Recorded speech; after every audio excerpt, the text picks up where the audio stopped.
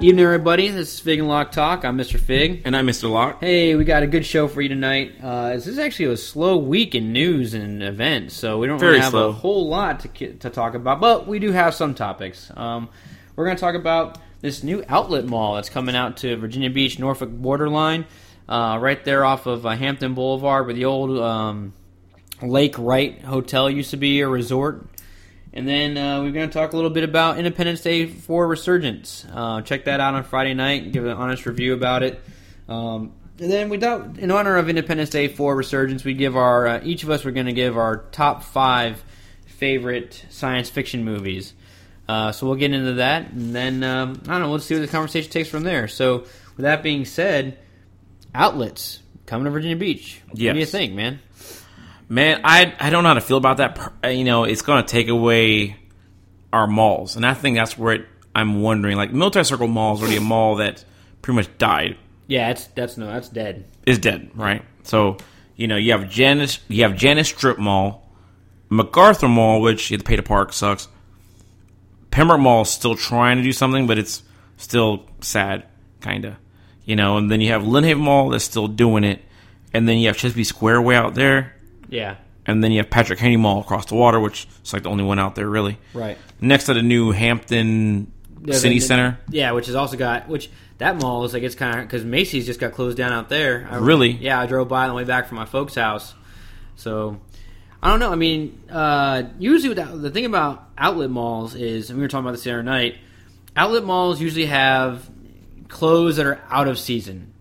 So they're not necessarily the most in-season wear. So if you're someone that needs to get the most up-to-date clothes, then usually you're like, you're not, an outlet's not going to be where you're going to want to go. I'm not shopping at the outlet mall. Yeah. But if you're looking for like just nice clothes to wear out and about, and you don't really care about if they're the hottest No. If you're a parent with children doing back to school shopping, then yeah, you're loving the outlet mall where you can get your son's pants for $15 and his shirt for $10. And it's that. But I mean, because I can remember when we were getting back to school, it was like we all went to Williamsburg and hit the Williamsburg outlets out there. Now I would argue it's probably going to be a big threat to the Williamsburg outlet, because I can imagine a lot of their customers come from down here. Fact. And go up there.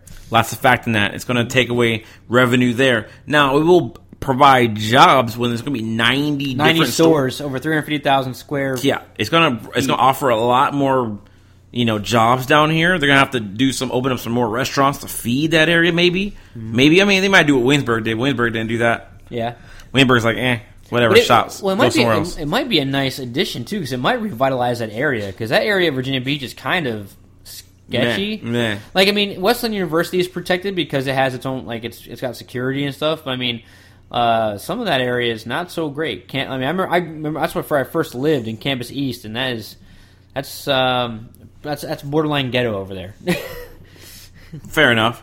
But, I mean, at the same time, I know personally people are still going to have major draws to the mall, but I mean, the malls themselves, I know their rent's not getting cheaper, so the stores there, they're going to have to fight a little bit harder to get people there. Yeah. But I mean, like you said, the draw is that outlet malls have last year's fashion. I remember I went to Nike outlet for the very first time a couple years back, and I was just super disappointed to see Nike shoes I never even heard of.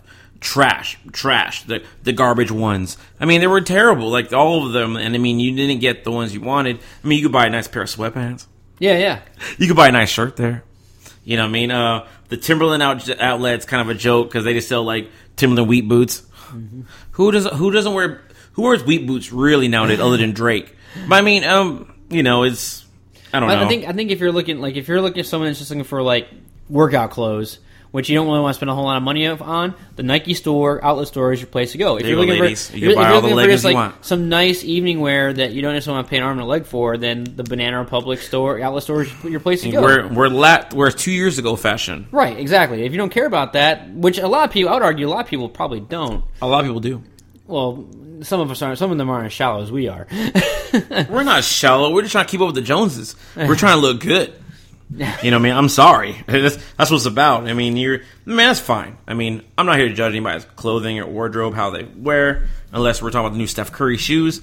But, they're really bad. But beyond that, the outlet malls, it's going to be interesting. Going to bring some new flavor to 757. So it'd be kind of nice to have, I guess. Yeah. But I mean, it'd be cool for tourists too. It gives a reason for tourists to come here. Because now we have outlet malls, so you have to go to North Carolina because North Carolina outlet mall is probably the bigger one. Which one is it? Where's that at? It's I'm not sure where exactly it's at, but I know you get it from 95. Take 95 south and you'll pass by. It's on the right side. Yeah. Yeah. I forgot the name of it, but it's the huge. Williamsburg one is closer. Got to be closer than that. Yeah, but it's better. But the North Carolina one's better.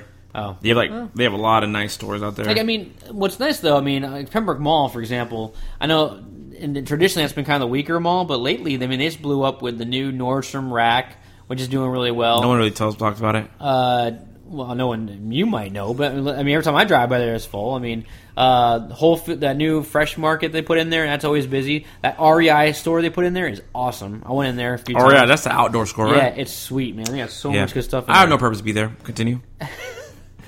It's the outdoor store. Yeah. Folks, it's funny. I took Nick for a hike out at Seashore State Park. I think it was the first time. It wasn't hot. We walked around. It was the first time I think he ever been there before. It really was. You think he never seen trees? It really was the first time I've ever been there. I mean, I've seen trees all my life, but I mean, this is the first time I've been there. I was like, what part of Virginia Beach is this? I'm like, are we still in the Navy base area? No, we're at a park. I'm like, what? Where's this? This ain't a park to me. This is a park. Wilderness Park. Nick doesn't do the outdoors. I don't do the outdoors, man. It's the bugs, man. No, sure. No. And the heat. I don't like neither one of those. At any rate. But, I think the outlet stores will be a nice welcome addition. I mean, it's more variety and, like you said, more jobs, more restaurants. It might just really revitalize that area. You never know. Maybe we'll finally get that Hard Rock Cafe we've been trying to get. Well, we were talking about that too, though. Like Virginia Beach. I don't understand. We're a resort town, but we don't have that. Like any resort town you seem to go to, they have the staples. Because they're real resorts. Hard Rock Cafe. They're real resorts. Ripley's Believe It or Not. They're real. Why don't we have those yet? Because they're real. We're fake. We're posers. Trying to pretend to be we're a tourist town where people want to go somewhere on the cheap. They come here. It's like you could take for $100.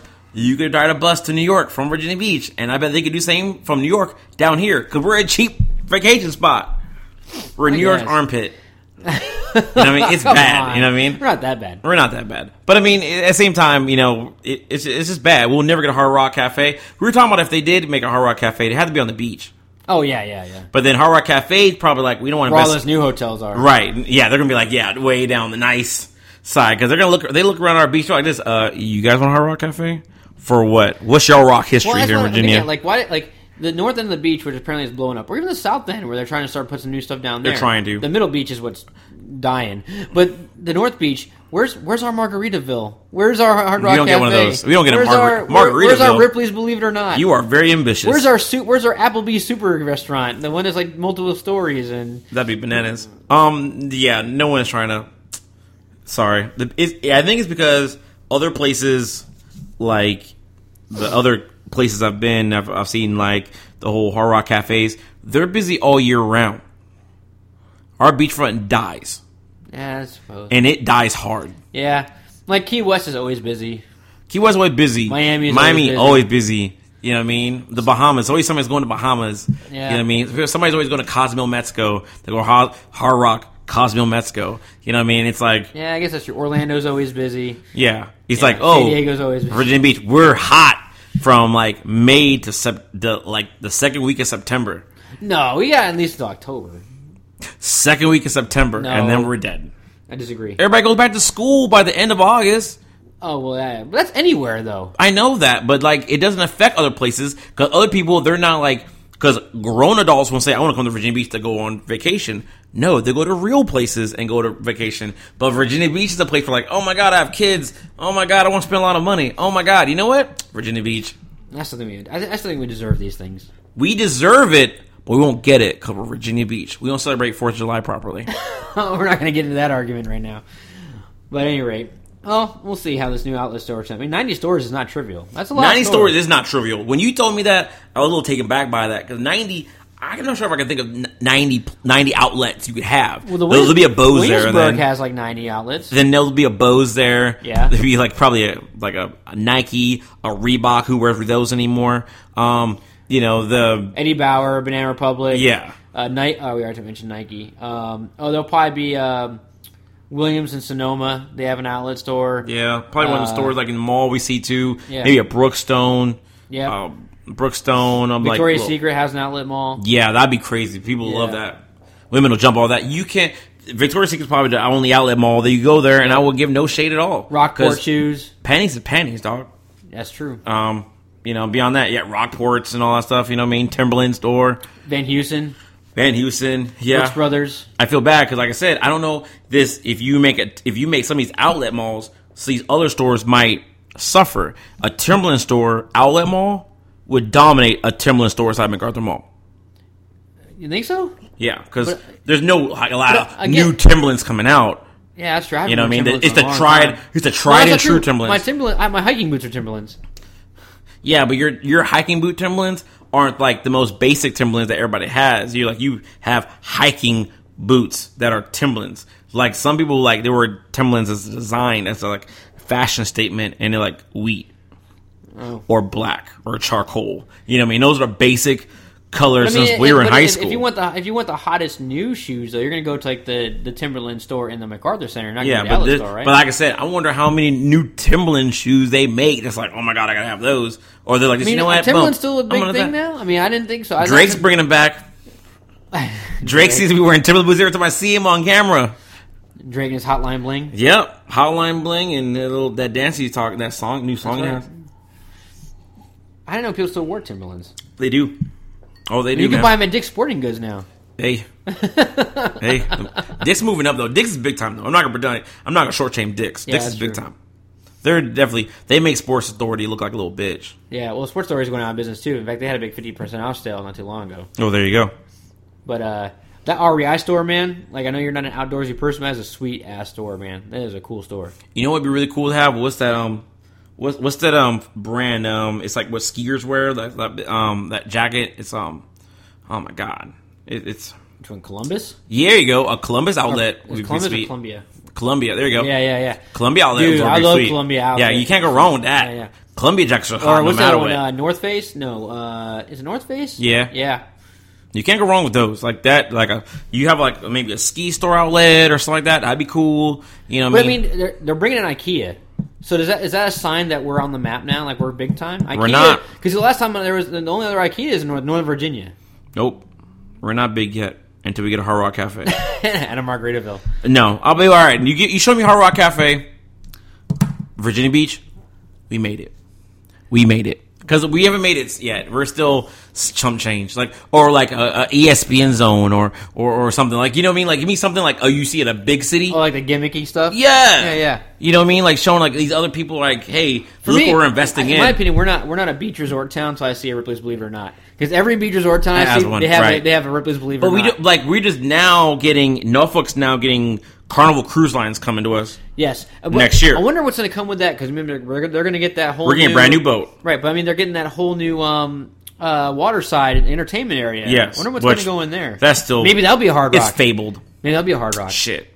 It's fabled. Until they do anything with the tomb, as I call it, waterside, I'll be amazed. That would be a sweet place for the Hard Rock Cafe, though. It would be a sweet place for because downtown Norfolk doesn't die. That's true. Downtown Norfolk always happens. So if you made it inside Waterside Hard Rock Cafe, and it's because the Hooters is gone now. Yeah. You know what I mean? So you just hollow it out and make a 2-story one, and just invest it boom, Hard Rock Cafe, Norfolk, and have a Navy theme, too easy around there. You got money, revenue coming in, easy, real easy. Yeah.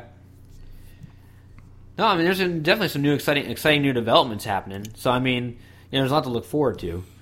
I think Hard Rock Cafe, Norfolk, or this Norfolk Entertainment Center. Actually, I was thinking today too. You know how they're redoing the Old Dominion Hotel out there on 35th Street? Yes. So you know how they knocked down the new... So there was the classic Old Dominion, and then they had the new one, right, on the water side? Yes. Well, and the part of that development is that they're going to build another hotel in its place. Which to me, I feel like, why would you put another eyesore right there on the water when you could put a nice little resort area with where live bands can play and a bar and a restaurant and still have those. And then people that stay in the old Dominion Hotel, the original, can get the view of the beach instead of having this big ass fucking newer hotel that's just a big eyesore. I think that's great real estate right in the water. You could do a lot of good stuff with that. Money to burn, man. Money to burn. Hotels are the thing. You know, these big guys investing money in hotels, and they're like, boom, that's the fast way to make money. I invest in this, they run it, and there you go. Yeah. And they will come. I build it, they'll come. Well, I'm optimistic for that Norfolk Waterside Entertainment area. I think that'll be really nice. But anyway, let's move on. So I think the next thing we're talking about, is the ID4 Resurgence review. So went and saw Independence Day 4. You got tied up, so you weren't able to come with me. But I don't think you were really crazy about seeing this. You weren't crazy about seeing this movie to begin with. Nope. But I was interested in seeing it. I knew it was gonna be a lot of spectacle, and it definitely was a lot of spectacle. I kind of feel like they were just like, well, the aliens in the first movie were already really big, so let's just make them bigger. Like I didn't really see a whole lot of new. The update to the aliens wasn't, in my mind, very. There wasn't a lot of ingenuity. There wasn't a lot of imagination here. It was a matter of, well, let's just make it the spaceship like bigger. How much bigger? 300,000 square miles bigger. We're gonna make it so big when it lands on the planet, it spans like 6 continents or so. And there's one pylon in every major country in the world, and it's going to drill a giant hole in the middle of the Earth. That's the plan. They're going to drill a hole into the molten core and harvest our core. So I was kind of disappointed in what I saw out of the aliens coming back, because for me it was just, let's just go bigger. Bigger is better. That's what we're going to do. But either way, I mean, it was a neat threat. In this case, when we saw in the original Independence Day, they dropped the lasers and they blow up the landmarks. And that was really cool, right? Because back in the day, you actually had to use practical effects. They would actually build models, and they would set these models on fire, and the explosion would move up, because fire moves up. And that's how they would film it in slow motion. Here, obviously, a lot of computer and CGI. The aircraft had its own gravity, so it lifted all these major landmarks off the ground. And then, by the way, spoilers, by the way. And you see all this in the trailer anyways, but it lifts these landmarks off the ground, and then at some point turns off the gravity, and all these things come plummeting back to the Earth and destroy a lot of shit. So that's like the big impressive point of this film. Whereas in the original, you got to see all these major landmarks get blown up and all these ginormous fireballs. Here, you get one big sequence where everything comes falling out of the sky. The story here centers around Liam Hemsworth's character. I can't remember his name right now, but he's a jet, or a former jet pilot who has been fired or removed from flying jets when he almost kills his buddy, who is Will Smith's son. He's too renegade. Well, yeah. So apparently, he's just too rogue. Spoilers: they're test flying these new jet aircraft. And he wants to be the number one guy because he's always in the shadow of Will Smith's son. And in doing a maneuver, he causes Will Smith's son to crash, and causing him having to eject, and that causes some angst. Oh, by the way, his fiance she's the chief of staff for the president, or on the president's staff, and she's also the president from the first movie's daughter. So that's how they're all connected. What? Yeah. So what? Spoilers. Yeah. Either way, so again, the aliens show up. We need to stop them. What they discover is that the aliens are going to try to remove the molten core of the planet, and the only way to stop them is to kill the queen. And this is where the movie, spoilers, is a lot like Aliens, where they discover that the aliens are a hive network, and they have a major queen in the center of it all. And if you kill the queen, you can shut everything down. Which to me is it's like combining Aliens with Episode 1 of Star Wars. Because if I destroy this one thing, everything shuts off. Very nice. So I kind of felt the plot there was a little weak, because I was like, well, how many more sci-fi tropes can we mimic or steal? But, I mean, that's how all the movies are. Wasn't like Battle of Los Angeles the same thing? It was very similar. Very similar to that. Blow this up. Boom. All the drones went down. Yeah. Oh, my God. So I was a little disappointed in for me, in Independence Day, the first one, I thought it was very clever how they disabled the alien ship by uploading a virus, right? And a little IBM laptop they had. Yes, I know you've been watching CinemaSins. Hilarious. Yeah. But and to me though, I mean, at least it's clever because we were at the dawn of the computer age, and viruses and hacking were like still very new. Yeah. So it was kind of a clever way to kind of like defeat the alien. This way, I was just kind of like, so to kill the queen, you win. There's not a lot of cleverness in that, in my opinion. The fight scenes were very fun to watch. I mean, they have all this brand new technology that they've been building for 20 years. Which, by the way, the aliens show up and shut down all of it. So, they're kind of like, you see Jeff Goldblum in the preview. I had 20 years to prepare and I failed because they basically show up and like with one EMP destroy all this new technology that the U.S. has spent 20 years developing. Jeff Goldblum, you're putting too much pressure on yourself. Yeah, you're one man. You're one man who can't keep his marriage. By the way, apparently despite all this new technology, the African warlord who we meet in the middle of the movie apparently knows how to defeat them with a pair of machetes and is able to. Yeah, it's crazy. Wait a minute. What? Yeah. So wait a minute. No. No. You don't get a gloss over this. I'm gonna cover it. So check this out. So apparently, in between Independence Day 1 and Independence Day 2. This African warlord and his tribe have been fighting these residual aliens for a decade. And they learned that the only way to defeat them in their suits, remember those big alien suits they have with the tentacles? Yeah. Is to attack them from behind.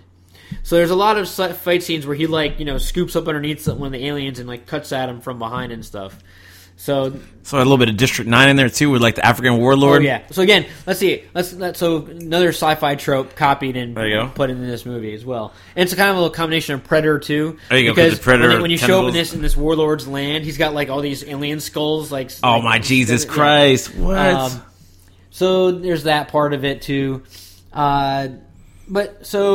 But I mean, overall though, the fight scenes with the ships and the air combat stuff, it's fun to watch. It's a lot of spectacle in 3D. It's really neat to see as well. So what you're telling me is this movie lacks heart? No, it lacks originality to the idea that in the original movie it showed us like first and foremost, not sure why this movie came out this past weekend, other than July 4th weekend, which is next weekend, because they lost to Finding Dory. Yeah. Which, Finding Dory, if I knew that movie was coming out, I'd pass and do next weekend anyway. I would have done that. Because every parent's going to take their kids to see that, not Independence Day. Well, Finding Dory came out last weekend. Oh, yeah. But that's even worse. All right, but at the same time, this movie, the original movie, beyond the scale graphics, like you said, they built their own little White House. They blew it up. You know what I mean? With the city blowing up with the laser. It's all actual little debris of the little models they made. And this time they use this giant ship to pick everything up, with the gravity and fall on people, which you saw in the commercial. Which that's not a spoiler. It's not a spoiler at all. And I think it sounds like a lot of stuff you're saying that are really cool stuff. They kind of showed them in the commercial, which I remember back in the day. What made Independence Day really cool is when before the movie came out, they showed a teaser trailer, and all you saw was this shadow go over to the White House. Over Monument Square, and you're like, what the fuck is that? It's it's coming. And you're like, what the fuck is that? And then they blow it up. Yeah, and then they blow it up. You're like, what? Yeah. And then boom, Independence Day come out. And I mean, I don't know, back then, internet wasn't around, so you can show 3 or 4 trailers, but it was you did not know what this movie was. All we knew was there's aliens, Will Smith's in it. Vivica Fox was still kind of a nobody. Jeff Goldblum, cool. And you watched it, and you're like, holy smokes. And when you first saw the battle where all those spaceships came out, that spaceship at the one time, and he's they're all over the place, and Henry Connick Jr. gets blasted out of the sky and all that stuff. You're kind of holy crap, this is a really amazing movie. Yeah. For its time. Now, I'm not sure the movie really holds up now, but I mean, it was amazing. And it seems like with this movie, they didn't go, like you said, original ideas. They went with let's take the stereotypical chop the head of the queen off, everybody else dies, which it makes sense. Scientifically, it makes sense. And most things, you kill a queen bee, the other drone bees don't know what to really do, and then the hive dissipates. My cousin dropped a comment on Facebook, and he kind of hit it right. I think he hit the nail on the head when he said, it's like they took a bunch of science fiction movies and tried to cram them all into one. And that's not a good idea. Yeah. I mean, I'm not going to say it doesn't have heart, because there are a lot of fun character... There's a lot of fun character moments in the movie. Lacking heart. there's character moment like when Jeff Goldblum's father finds him, and they have a small reunion toward the end. There's a moment where we see, spoiler, Will Smith's son. I wish I could remember all these characters' names. They're not important. Yeah, Will Smith's son watches his mom die because she's a nurse now, and she's in the hospital, collapses, and he sees her die from the top of the hospital. She was on top of the hospital? Yeah, because she was because there was a helicopter that was evacuating. She goes up there with a patient, and they flag in another helicopter, but the helicopter gets the other lady, gets the patient, but she doesn't get her. Because the building collapses as Andreas before they can grab her. So if this was the movie San Andreas, she would have survived because there's a lot of that in that movie. Yeah, there's a lot of that. There's a lot of that in that movie. Yeah. Other fun moments, kind of reminiscent of the original. Toward the end, when Liam Hemsworth's character is reunited with his fiancée after the big battle, and who's the president's daughter? Yes, who happens to be the former president's daughter. And that's something. Bill Pullman stole the show in this movie in a lot of ways. Him and Brent Spiner is back, replies as the crazy Professor Dr. Raccoon. Surprisingly, the only character I can remember because he's so like he's like one of the few people in this movie that you really want to watch. So apparently he's been in a coma because if you remember in Independence Day, the first one, he gets strangled by the alien and the alien and they told him to right? go right through the glass. Yeah. Well, he's been in a coma for like 20 years. And he's finally woken up by visions because these new aliens are back, right? So, but Brent Spiner was by far probably one of the best parts of this whole movie. He brought an energy to it and a funness to it that made him want to watch him.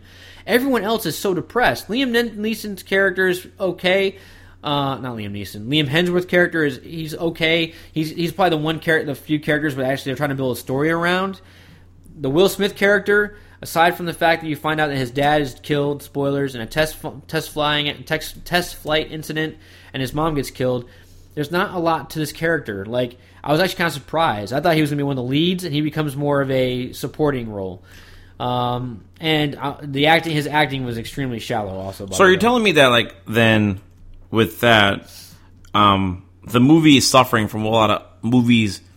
I would say a lot of movies nowadays are suffering because not really suffering, but a lot of movies that are doing nowadays that are just very serious.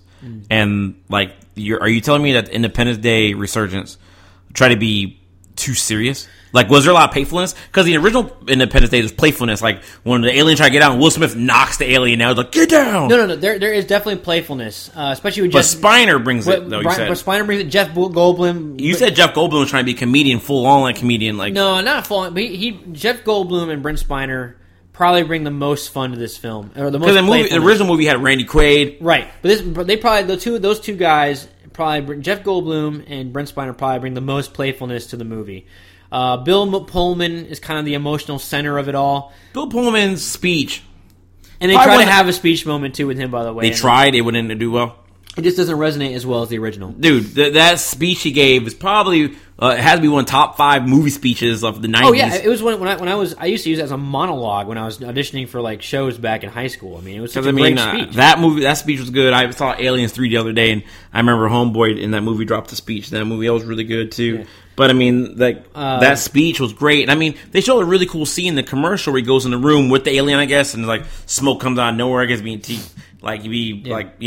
guess he dies, right? Yeah, yeah, because the alien they fuck him up. I know how to. So Liam Hemsworth's character, if anything, is trying to fill the shoes of Will Smith's character in the first one. That's terrible. He's trying to be what Will Smith was in the first one, witty and confident, overconfident. Like, but he does have a kind of a funny. And Liam Hemsworth as an actor to you is not so great. Thank you. But he has a fun little scene, spoiler, where they crash land inside the mothership. And that's another thing. So we talk about them trying to cram all different kinds of science fiction movies into one. Holy crap. So on the mothership, they've replicated their homeworld's environment. So now it's almost like they're on a separate planet, but they're inside a ship. What? Yeah, so now it kind of becomes like Predators, if you will, or aliens, because they're on this foreign world and there's aliens hunting after them when yeah. But at any rate, he has a fun little scene where he steps out onto this this basically is a flight platform. It's where all their ships are, and he starts taking a piss in the middle of their ship, and he's flicking off the aliens, and that's kind of funny. But I mean, he tries to be what Will Smith was in the original film. and he just doesn't pull it off well. I don't know. I guess young girls really like Liam Hemsworth. He probably brings a lot of money in that way, but I just don't. I have not liked anything that he's been in. I think he's one of the weaker characters in the Hunger Games. I didn't like him in. He was in something else recently too that I didn't really care for. They don't matter. It doesn't matter.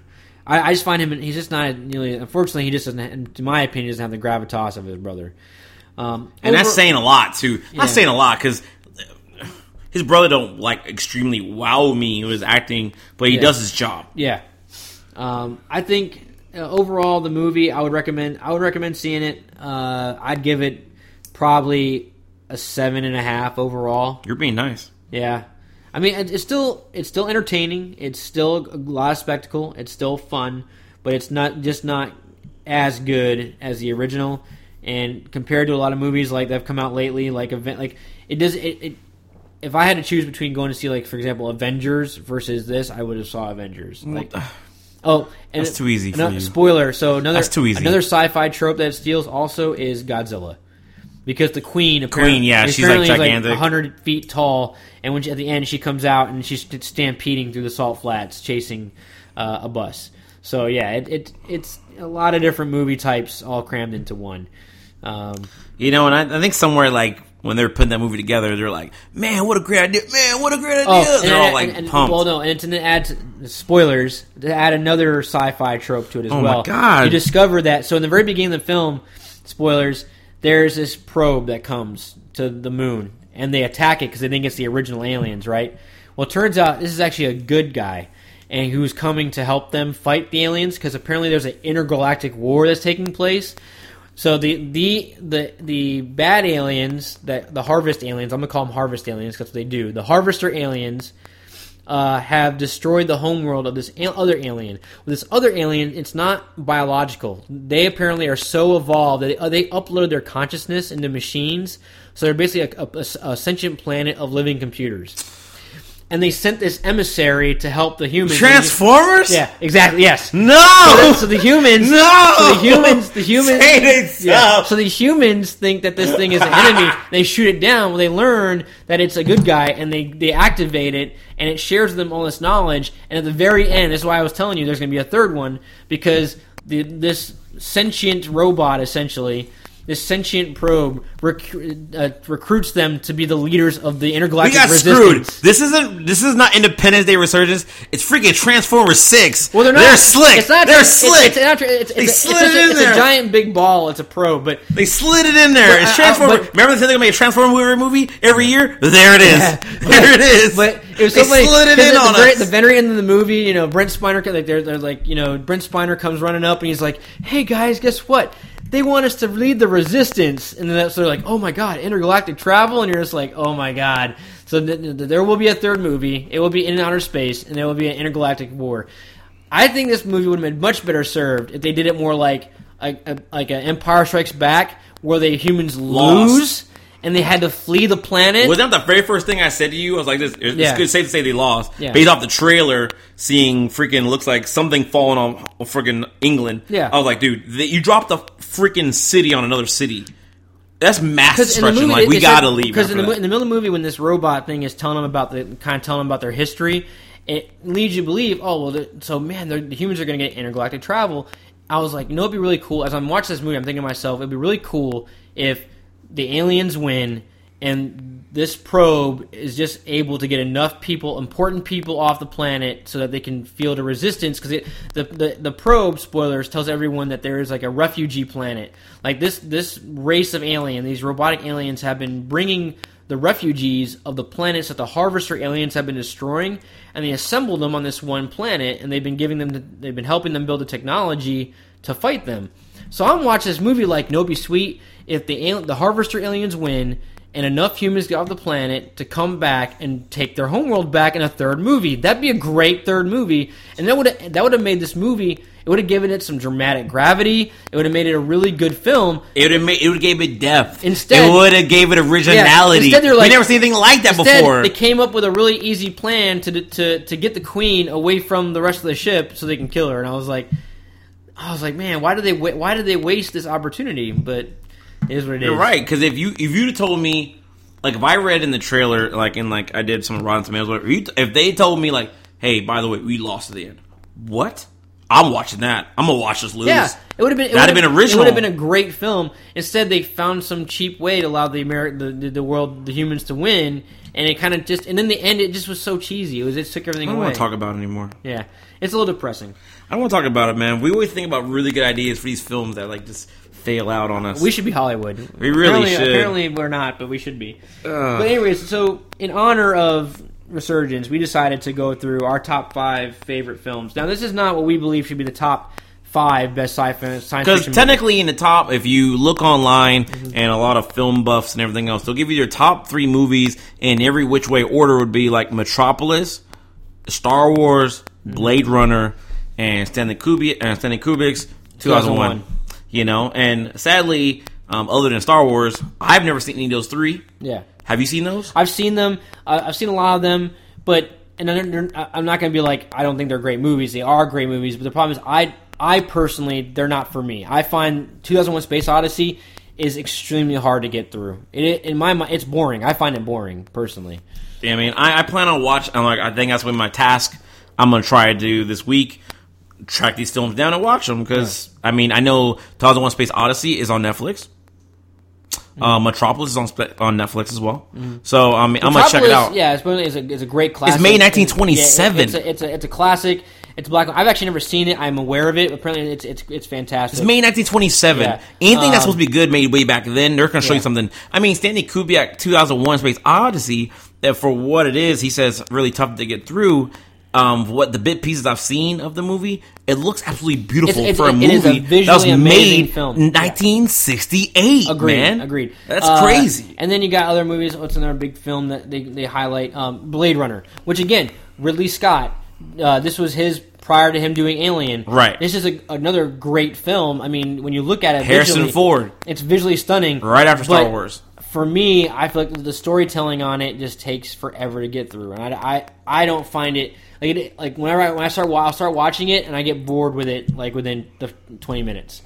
So that's just my opinion. I mean, that's my opinion. Take what it is. But what we decided to put together was our top 5 favorite science fiction movies. We haven't looked at each other's lists. Yeah, we haven't talked about it. We want to talk about it, so we can talk about the films. But let's go ahead and kick it off. So I'm Mr. Locke. Why don't you give me what's your number 5? My number 5 is Inception. Inception is a really good movie. Inception. I liked Inception a lot. It is a Christopher Nolan film. There's a nice little romp. You know what I mean? Just this everything. They showed a revolving room that they built a set for. Not computer graphics for it. They built a set for it. Yep. Again, like this, the animation and this, that, whatever. You could see that Doctor Strange took a little bit of Inception with the whole seeing the worlds bend into each other type of thing. That movie set a movie standard because you see it. You've seen that copied after Inception. You've seen it copied in a couple of different films where worlds mirror other worlds type thing, whatever, and showing like that. They showed it, and he was the first to kind of do it, and he did it right. Yeah. Well, I think, too, it's just great original storytelling because it's a story about, going into someone's mind, and making to either plant an idea or steal an idea.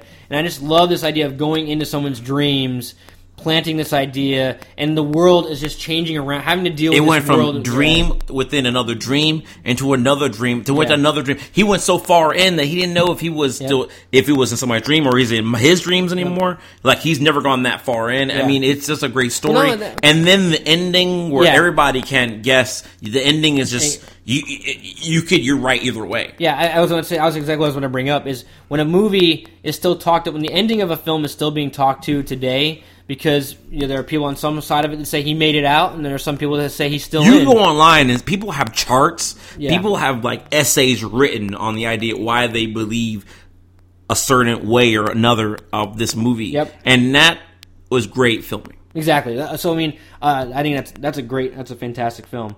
So, my film, number 5, you're going to probably laugh at me, is actually The Last Starfighter. The Last Starfighter, you know what?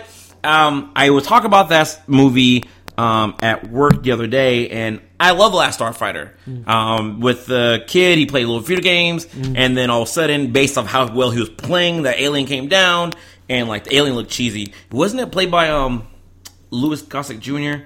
Louis Gossett Jr. the black No, dude? You're thinking of Enemy Mine. Is it Enemy Mine? Yeah. Okay.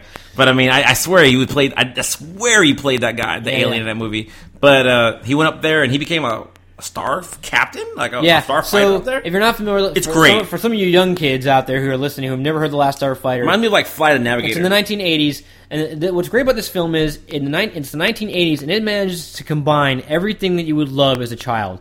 Video games, imagination, dogfighting, aliens, like everything that imagine today you're playing Modern Warfare and your high score gets you recruited by the Navy SEALs. That's kind of the idea behind this. There's so much imagination behind it. So there's a young man, a teenager. He scores the highest score on a game called The Last Starfighter. Apparently these video games were sent down by a race of aliens to recruit pilots to carry on an intergalactic battle. His score is so high, he gets recruited. Well, at the same time, he literally becomes the last starfighter because the aliens destroy the remainder of the fleet. And it's up to him and his alien counterpart to go in and defeat the aliens from taking over the universe. But just a great film. It was actually, this movie is probably the beginning of seeing computer graphics being utilized in a film because the spacecraft was CGI. All the spacecraft were CGI. The effects were CGI. So this is one of the first films you'll see that in a movie. Will Wheaton was in that movie as a friend of this guy's? He was. That's right. Yeah. Wheaton was in it. You know what I mean? It came out in 1984. You know, had a budget of $15 million back then, so that's a lot of money. But even to this day, as a grown man, I'll daydream about playing a video game and being recruited to go do something fun somewhere. I mean, it's a great movie. Yeah, I see. That's a great pick. Yeah, that's a great pick. So, what's your number 4? Number 4, I'm going 12 Monkeys. Oh, 12 Monkeys. It's just funny because my number 4 is also a time travel film. So, okay. But 12 Monkeys is that's one of those mind-bending time thrillers that just messes you up, man. Yeah, and 12 Monkeys, just Brad Pitt, Bruce Willis. I mean, it's a movie that I saw as a kid and it made no sense to me at all. Yeah. And then I watched it again as an adult and I was like mind blown with the ending again. Yep. Ending, like, the fuck just happened again. You know, it just tells you that time travel is not to be fucked with. Yeah. Well, I mean, and it's got a miniseries now on Sci-Fi, I think. Really? Yeah, it's got a series on Sci-Fi. It does. Yes, it does. Yeah, but 12 Monkeys, that's a great choice. That's a great film. One of my favorite Brad Pitt movies, actually. That and was it the movie with him and Morgan Freeman? Oh, Seven. Yeah. Again, Brad Pitt. When Brad Pitt wants to act, he's a great actor. Yeah. And when he doesn't want to act, you can see it. He's still a good actor. He's still it's funny because you see him Benjamin Button. Oh man, great film. A great film. Great acting. Mm-hmm. Good job, Brad. You are Benjamin Button. Mm-hmm. And then you watch Ocean's 11.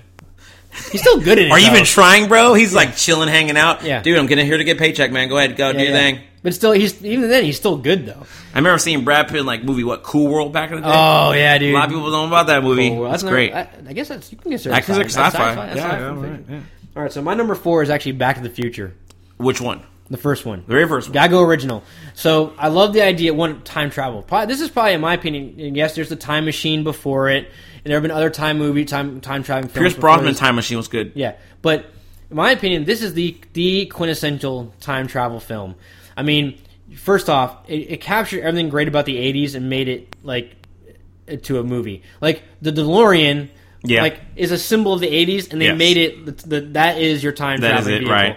But taking that movie, it's skateboards, the music. It's a signature of the 80s, but the movie was made in the 80s, which was good. Yeah. But skateboarding, 80s music, all that combined, and then Michael Jackson, dropping Michael Jackson stuff here and there, and then throwing this kid back in time to the 1950s to see his parents. It's one of those things where every kid goes digging around his parents' closet and finds their old high school yearbook. Wow, look at them. Yeah, and you're like, how cool would it be to actually go back and see what your parents are like in high school? Leah Thompson was hot. Yeah, she sure was. And all the hijinks they get into. But it's a great science fiction movie. I mean, who doesn't know what 88 miles per hour means? 1.21 gigawatts. I'm telling you, though, that there's that conspiracy out there that Doc Brown was trying to kill himself out on the web. Oh, if you look that up. The toilet? And that's how he fell off the toilet? No, he tried to kill himself when he made his car remote control and he made it run towards them. Really? Yeah. Because there's online, this guy had like this theory where he's saying like, if Doc Brown's remote controlling his car with his dog Einstein in there, and going around, and like you see Marty's off to the side, and he grabs Marty and pulls Marty right next to him as the car's coming straight on. He's like, Marty's freaking out, but Doc isn't. And then it just disappears right on time to like just make sure they don't what's get. What's the motivation for him trying to kill both of them? Because he's freaking crazy, dog. He's freaking crazy. He stole uranium from like the Saudis. Yeah, that's true. No, the Iranians. They found me, Marty. I'm not sure how they found me. What do you mean not sure how they found you? They're terrorists. That's another thing too about the 80s. But it's a height of the Cold War. Nuclear and plutonium is such a big thing, and they build a time machine that has to be powered by plutonium. All things, right? So that's my number. But it's great, absolutely fantastic. Yeah. All right. Has What's down your number that. 3? Number 3, The Ooh, good film. Now, The Matrix is a movie I saw. Not the other two. Not the other two, okay? Not the other two, sorry. Not bendy visions, I call it, because the fight scenes got really... Their arms got really bendy, almost like watching like Jack Skellington. But Matrix 1, great. You never again. Setting cinema forward. This is movies going forward. You're seeing the fight scenes, slow motion capture, and the idea of like, hey, let's make this contraption. Instead of making CGI, they made a contraption with, like, I think it had 30 cameras all the way around. No, more than that, it was like 300, because it was 360 degrees, and they had a camera at every degree to capture that jump and turn all the way around. And it's that was legit. It wasn't CGI. It was them actually jumping. Mm-hmm. And that was amazing. You're seeing it when you see him fall down, whatever, like, still gets mimicked to this day, fall down, dodging bullets. It's great. Trinity, help! And then boom, he's like, just get out of the way, and all the fight scenes, all the cut scenes. I mean, every action scene, he showed how well shrapnel in a scene matters to an action scene. You know what I mean? Slow motion and shrapnel were all of a sudden and just made it like. And look at how many filmmakers have copied this. Ever since then, it's been Zack Snyder in 300. Zack Snyder, but see, Zack Snyder's probably like he probably does slow motion best. Right, but he does it. He relies on CGI. Yeah.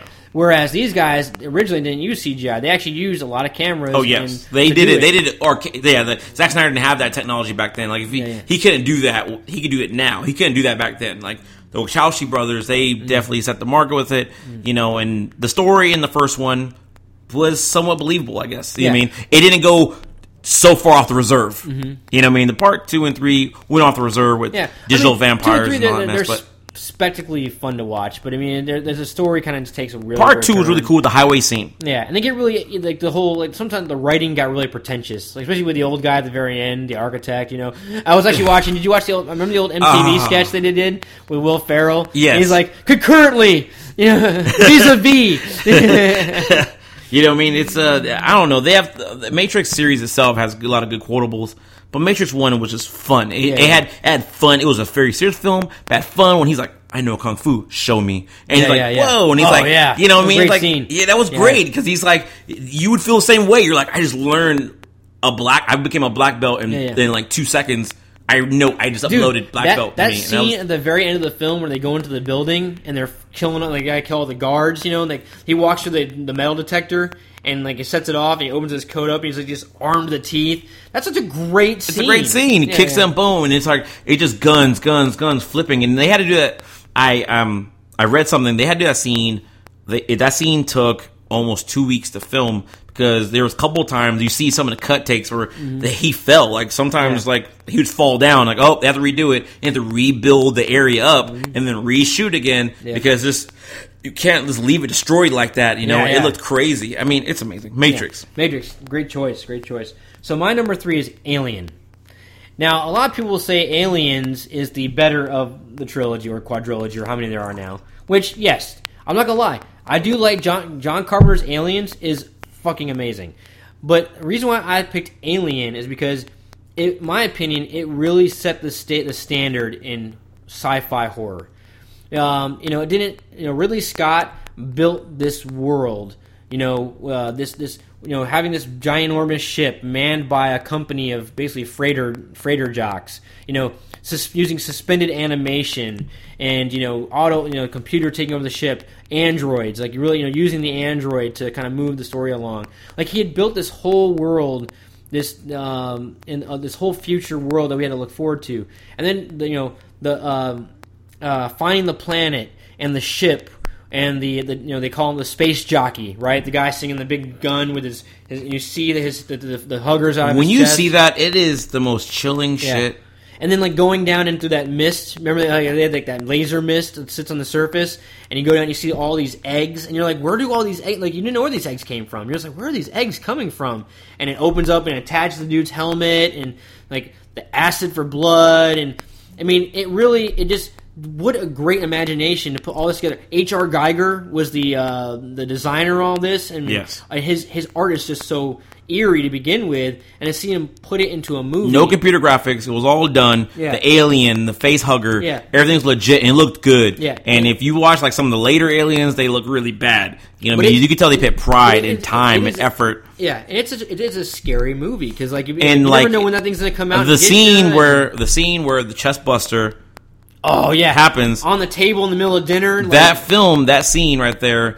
Everybody on that scene did not know what was going to happen. Mm-hmm. If you read up on it, it's the actors knew that something's going to happen, but they didn't tell me what's going to happen. Yep. Only person that was going to know what was going to happen was the people filming it, the director, and the actor where his chest was going to get busted open by alien. Yep. And they use like real blood to pop it open, whatever, and and it popped everywhere. And when you hear the lady scream, that's her real scream. That's her freaking out because she's like, holy shit, what the fuck is that? Yeah. They didn't read that. All this is like, something's going to happen. Da-da-da-da. It's like, boom, this happened. Everybody in the scream jumps back. That is the most authentic screaming. Like they said when movie theater in the 70s, when that happened, people like left. People were like, oh, fuck this. Well, I mean, they can handle it. What's so great about that scene, too, the way he sets it up, everything in that environment is extremely sterile. It's all white. So to see this guy on this table and just... in a white shirt and it turns red. Blood. Boom. Just blood. And then this thing just pops out and just screeches everywhere and then takes off. Like, you don't even know where it goes after that. Like, it just takes off somewhere and now everyone's searching for this thing. And then when you find out about the acid for blood and you see that it goes down, we were talking about this, remember? So it goes down the hole, like deck through deck, right? And then we were talking about how like in Alien 4, the guy gets on his face, and you're like, well, why would he commit suicide? He just got on his face, dude. It burns through 4 decks of metal. So can you imagine if that's on your face? It's still a bitch move. Still a bitch move, man. He gave up way too quick. But Alien, I mean, that tagline in space, no one can hear you scream, like. That is so great, man. It's chilling. So great. Oh, yeah. Aliens, arguably, yes, is probably the better of Alien film, but still, Aliens would not exist without Alien. Fair. Mm-hmm. That leads me to my number 2, which is Aliens. Yes. All right, now. which leads me right now, because, yes, that movie was all great and all with this sci-fi and the horror, where Aliens flips upside down. If you've never seen it, if you're on the younger side and never seen it, I encourage you to please watch this film. It is really great. You're talking about Space Marines. Yep. This is like where Starship Troopers get their idea from. I mean, if you see anything, whatever, this is where they get the idea from. These awesome ships flying in. Like, this is James Cameron. Yep. To next level. He's like, dude, everybody like my idea. Bigger budget. They start with like in a little cocoon area, which for one, I'd have been out. But like this whole colony, they're being ambushed by a lot of aliens. They're using smart guns, huge anti-tank weapons. Ripley's a badass in this movie, whatever. I mean, there's cargo loaders. The cargo loaders alone make this movie great. I mean, it's just like there's like the whole movie is great. Flamethrowers, cargo loaders. She fights the alien queen at the end. Let's talk about that too. The first time you see that alien queen. You want to piss yourself. God, because it's huge. Yeah, I love the way they set it up, too, because she walks in, and you see the eggs, and you see that one egg get hatched, and they follow it up, it's just a long, like... over, up, and then you just see this monstrous queen just sitting there, and it just blows you away. Like, You're like, for real? And it's like, rah! And, and when she screams, like, her face injects out a little bit, kind of like that. It is a... Man... And when she separates herself from the egg sac... to chase after her, and then when she's in the cargo loader and her like, remember they all have that mouth punchy thing, it's like 10 times bigger than the normal alien. What always creeped me about the aliens was the idea like how this is slime the aliens emitted. Oh yeah. That always creeps me out. Like and then like there's this slime just generates, and like it's just pure slime that they do, and they're extremely agile. And these soldiers are like literally on defense. They're not on offense at all in this film. They are just trying to haul ass. Their ship gets. Somehow these aliens are super agile. They're super smart for whatever reason too. But I mean, the movie is just amazing in its own right, and Aliens is just great. Such great quotables. We're dead, man. It's game over, man. It's all over. Get away from her, you bitch. I mean, such great quotables in the movie too. I mean, if you haven't seen it, please watch it. Yes, please do. All right, so my number 2, I'm gonna really geek out here. Star Trek II: The Wrath of Khan. This, I mean, one, if you're a Star Trek fan, this is the movie that everything Star Trek is based on. Especially now, if you're a fan of the new Star Trek films, guess what? You don't need to know anything about Star Trek except for Star Trek II: The Wrath of Khan, because every callback in the new Star Trek movies is to this movie. The best Star Trek film to come out. It accurately captured and rekindled the love of the original show by going back to an episode and pulling out a villain from an episode and making him the titular villain of this movie. On top of that, you got Ricardo Montalban, probably in the best role of his entire life. Because even though he has a fake prosthetic chest, or so, or so he ain't that strong. But I mean, just a great film. I mean, real stakes. The death of Spock. I mean, that moment between Kirk and Spock, your best friend, has just sacrificed his life to save not only the ship but the entire universe, and just that emotion, the emotional gravity of that scene. There's so much great about this. The fight scenes between the two battle scenes were so great.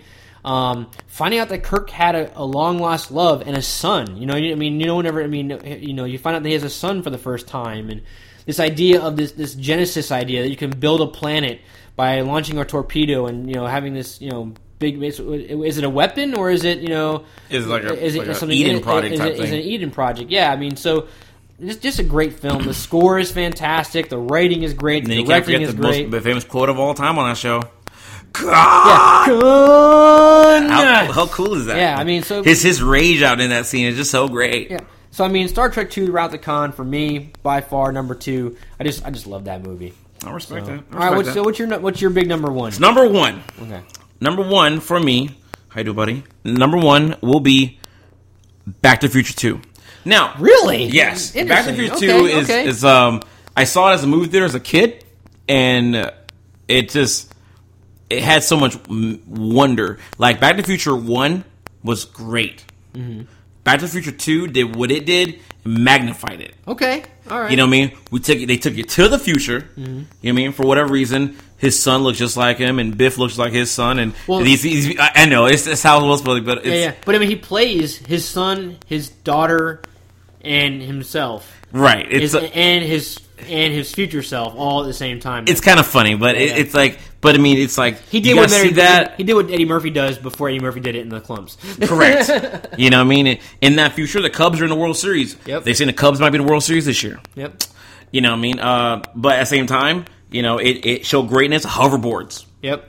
You're seeing Flying cars. Then he went back in time. His time got altered by what he did. There's a penalty for what he did. Mm-hmm. He bought that magazine, shouldn't have did it. Old Biff went back in time, and then all of a sudden, bam! He had to go. Then he had to go even farther back, whatever. Mm-hmm. And then the ending was not a happy ending.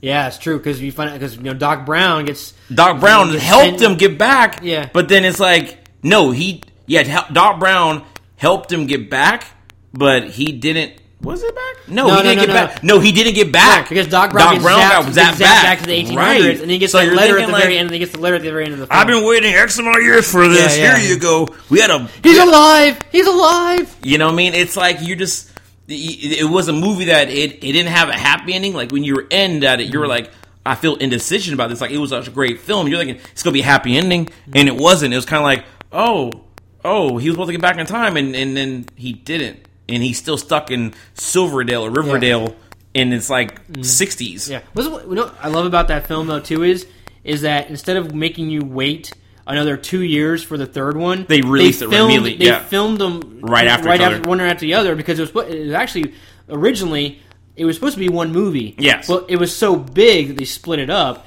So how can it not be big? The first movie was Rose, Where I Need where we need roads. We don't need and then roads. It's like, you have a flying car at the end of it? You're telling me I'm not going to watch a part 2 of that? Yeah. So I love the fact that immediately you only had to wait like 6, I think it was 6 or 8 months.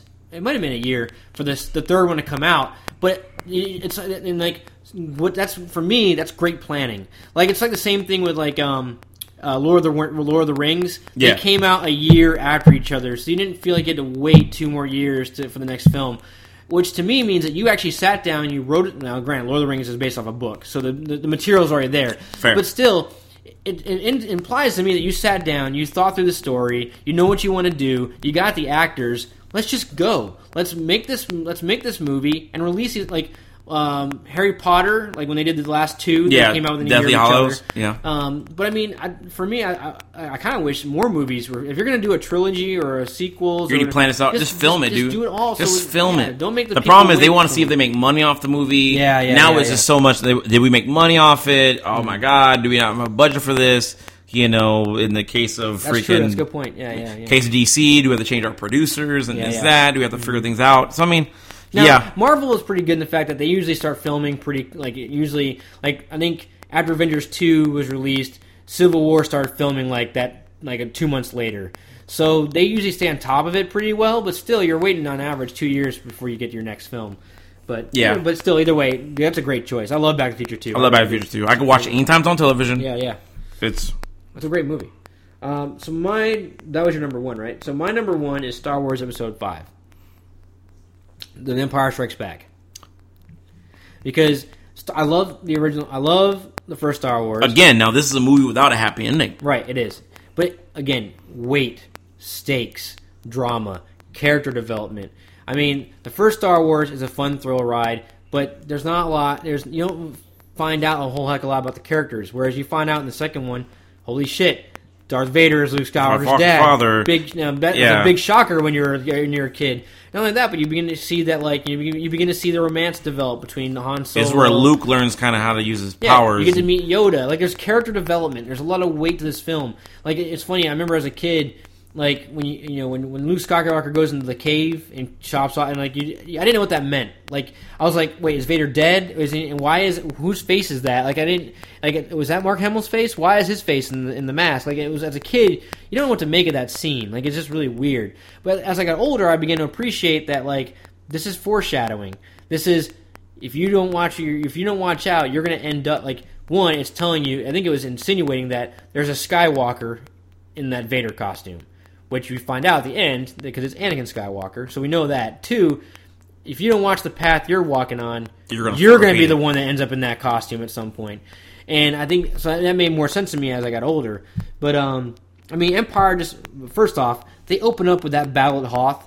What a great opening to a film, man. The battle at Hoth is so... I mean, it's so great. Like, speeders and AT-ATs and, all kinds of good, just fun there. I mean... Oh, yeah.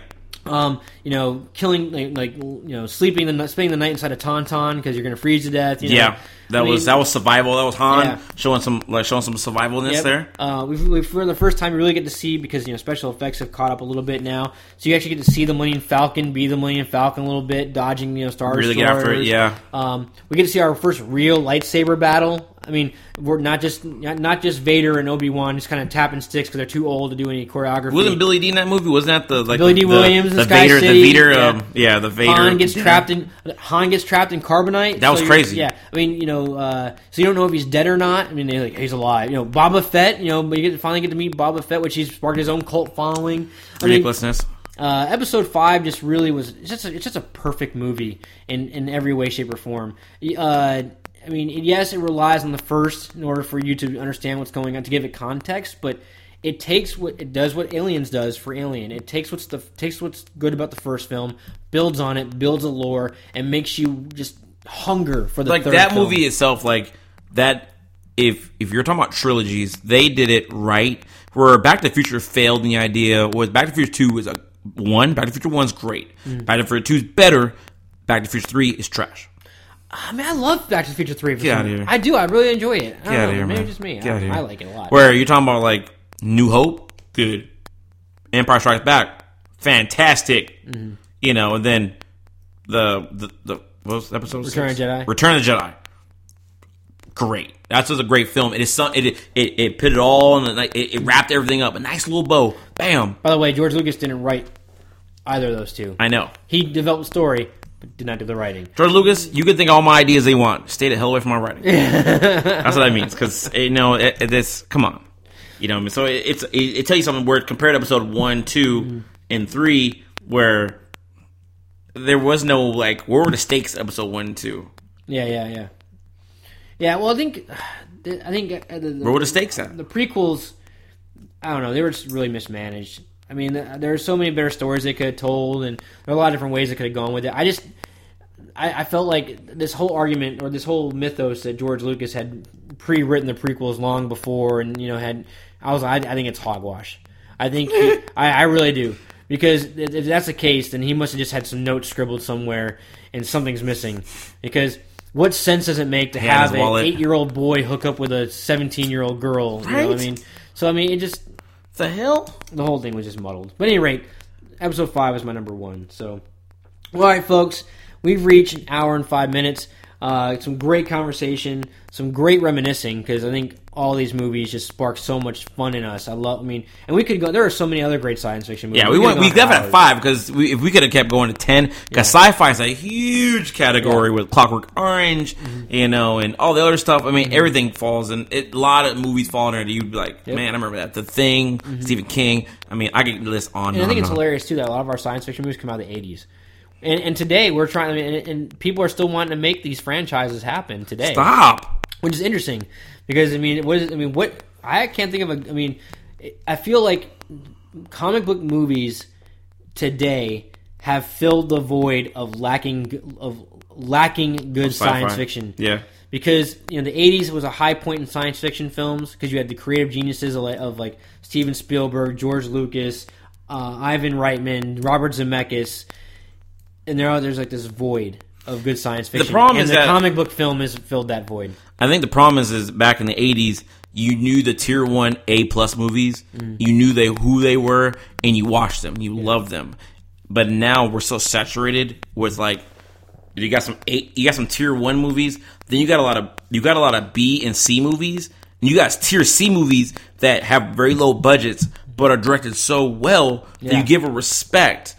Slumdog Millionaire and stuff like that, and you're like, wait a minute, why are these great tier movies sucking so bad? And they have such a huge budget because they're relying too much on computer graphics. Yeah. And us as society, we're almost whitewashed for that shit. Well, and I think too, also, and it's a good point, or there was a good point I was watching earlier today. We're kind of part of the problem because, like, for example, Michael Bay, the Transformers movies, minus the first one, are not good. But you watched the new. We go every single time. But you watched the Mutant Turtle movie, and you said it was pretty good. Teenage Mutant Ninja Turtles. I'm talking about Transformers. All right. Like Transformers 4, awful movie. But I went, and I kind of knew that was probably gonna be an awful movie, but I still went. And the problem is, people go to these films knowing they're gonna be bad, and that just gives Hollywood an excuse to do it again. So we're kind of part of the problem. I still gotta see Warcraft. Her Warcraft is really good. I don't know. I've heard mixed reviews. I mean, I've heard they try to cram a lot of content into one film. You're talking about 20 hours of lore in a 2-hour movie? Yeah. But all right, folks, that concludes our show for today. Hey, tune in next week. Next week is July 4th weekend. We're gonna go out on a little beer drinking adventure on Saturday. We are going to go and do some brewery hopping. Yes. We're going to check out every brewery in Virginia Beach using Uber. And we're going Sponsored by Uber here. We're going to check out how we like it. Is it is the beer good? Is the atmosphere fun? Do they have food trucks? Do they have food? So we're going to check out as many if not all of the breweries in Virginia Beach and rate them, and that'll be our next podcast. So folks, tune in next weekend. Otherwise, hey everybody, enjoy your week. Thank you guys much. Don't forget Game of Thrones season finale. Oh boy, tonight. There it is. Let's watch. All right, everybody, take it easy.